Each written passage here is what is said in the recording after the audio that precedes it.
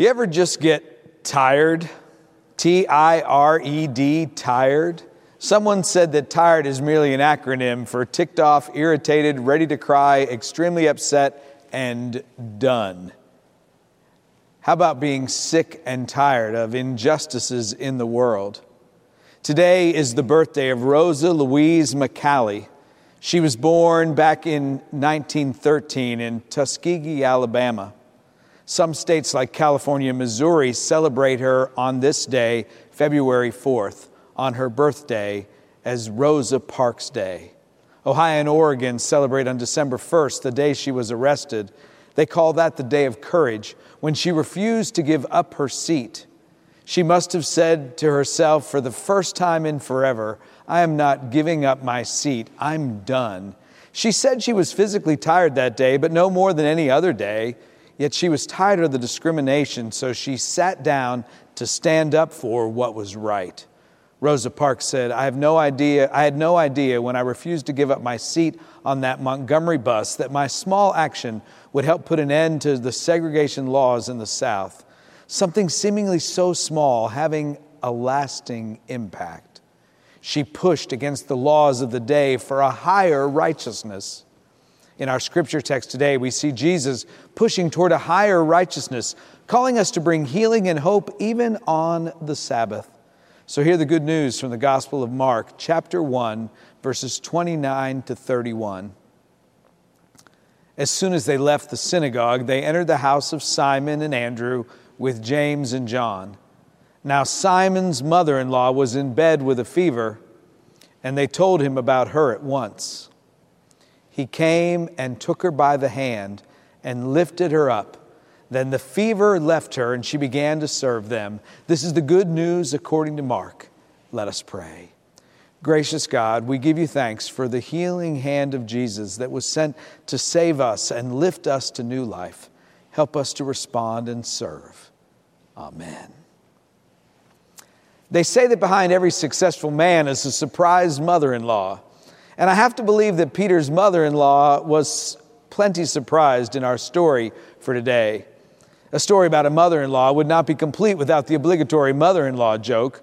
One fellow told this story. The doorbell rang one morning, and when he opened the door, there was his mother-in-law on the front steps. She said, "Can I stay here for a few days?" He said, "Sure," and shut the door. Which opens the door to Peter's tender care for his mother-in-law.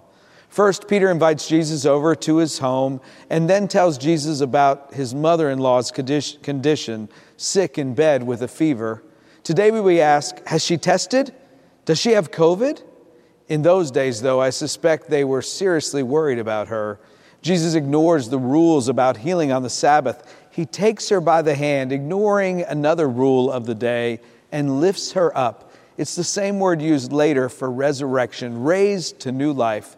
What a gift to Peter's wife to have her mother healed before her husband hit the road with Jesus, knowing that Peter could not make sacrifices that were not also his wife's. The love of Jesus raises her up to new life and will raise us up also. The God who meets us at our lowest point lifts us up. When Rosa Parks was taken by the arm and arrested, I have to believe that in that same tough moment, she was taken by the hand of Jesus and raised to new life. The scripture begins by telling us Jesus and the disciples entered the house. I've actually been to the spot where they think this house was located in Capernaum. It's now an octagonal church. A recent New York Times article recounts an ancient practice for entering the house of the Lord. Rabbi Sharon Brose from Los Angeles found this beautiful practice buried deep within the Mishnah, a Jewish legal compendium from the 3rd century. Faithful Jews would make a pilgrimage each year ascending to Jerusalem. They would climb the steps of the Temple Mount and enter its enormous plaza. And if things were going well for you in your life, you would turn right, circling the courtyard counterclockwise. But if you'd been struggling, having a rough time, brokenhearted, mourning, lonely, or sick, you would make that same ritual walk, but then you would turn to the left and circle in the opposite direction, making every step against the current of people coming the other way. People coming from the right, when they encountered someone in pain, would look into their eyes and inquire, "What happened to you? Why does your heart ache? And a person might say, my father died. There are so many things I never got to say to him. Or perhaps my spouse left and I was completely blindsided. Or my child is sick and we're waiting for the test results. Those who walked from the right would listen attentively and then offer a blessing. May the Holy One comfort you. You are not alone. And then they would continue to walk until the next person approached. I wish we would walk like that today, looking for people coming our way who might be struggling when we are at strength. We need more listening and more blessing offered, for there's so much pain in the world. This year you may be walking the path of pain. Next year it might be me. So I hold your broken heart this year, trusting that one day you will hold mine. There are important lessons to learn from this practice. The first is to show up.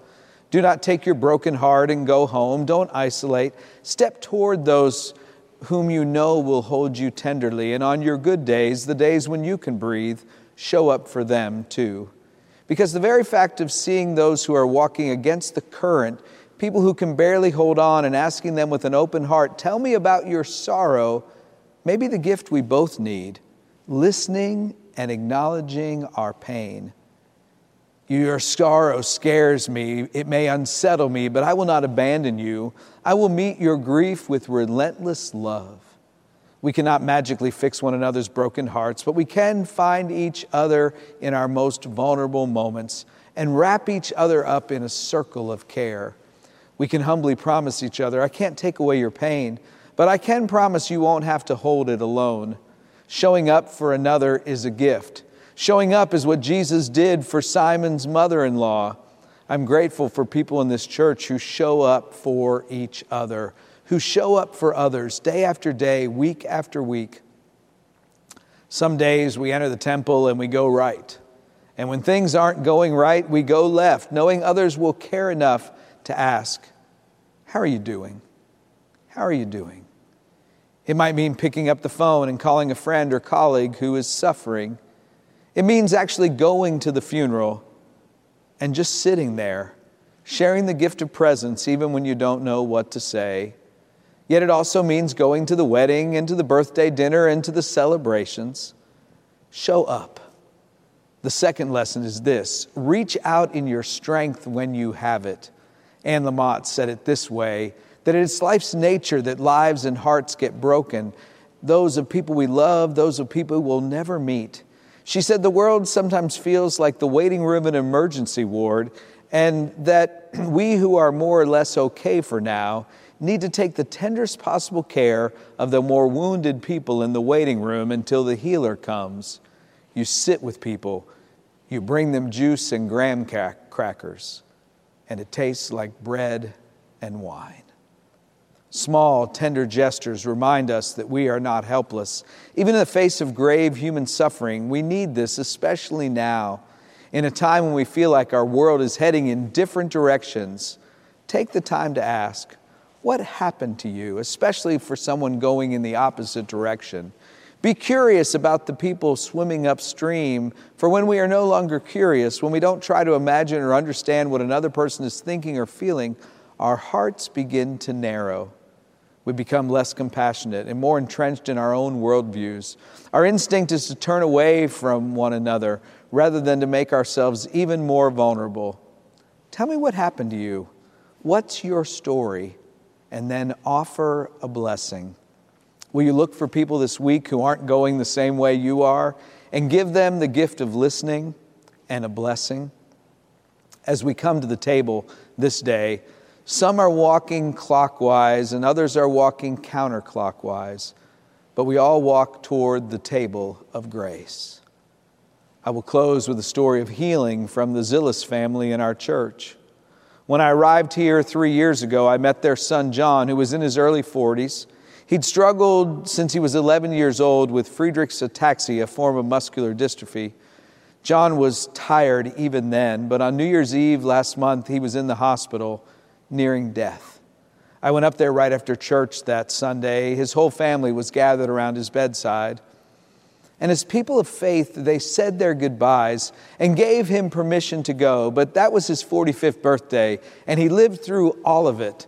The next morning, his sister Kristen Poinsett texted me to tell me it was close to the end. I headed back to the hospital.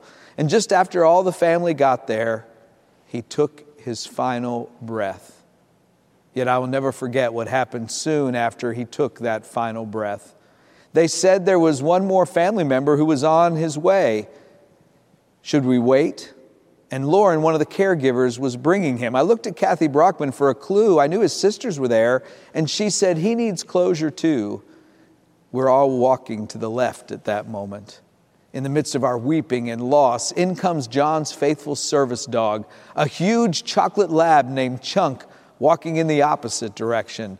Chunk jumped up on the chair next to John, then jumped onto the bed and lay down on his back next to John on the bed, letting out a whine and then a whimper, as even Chunk knew that his master had gone on. And then finally Chunk turned over. For at night, John would put a treat in his mouth, and when he no longer could, John's mom would place it there, and Chunk would gently take it from John, and then Chunk would give goodnight kisses and go into his crate. We watched as Chunk gave final goodnight kisses to his master, bidding him goodnight one last time. I believe Chunk would have taken John by the hand if he had one. But I know in that moment, Jesus took John by the hand and lifted him up to new life and healing in the world to come. When we find healing in this world, may we respond like Peter's mother-in-law.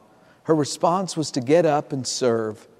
Some days we walk in and head left, don't we? For the pain is so heavy. And God sends us people to ask, what are you going through? And dogs to offer unconditional love and acceptance. And sometimes we turn right, for we feel the strength we need.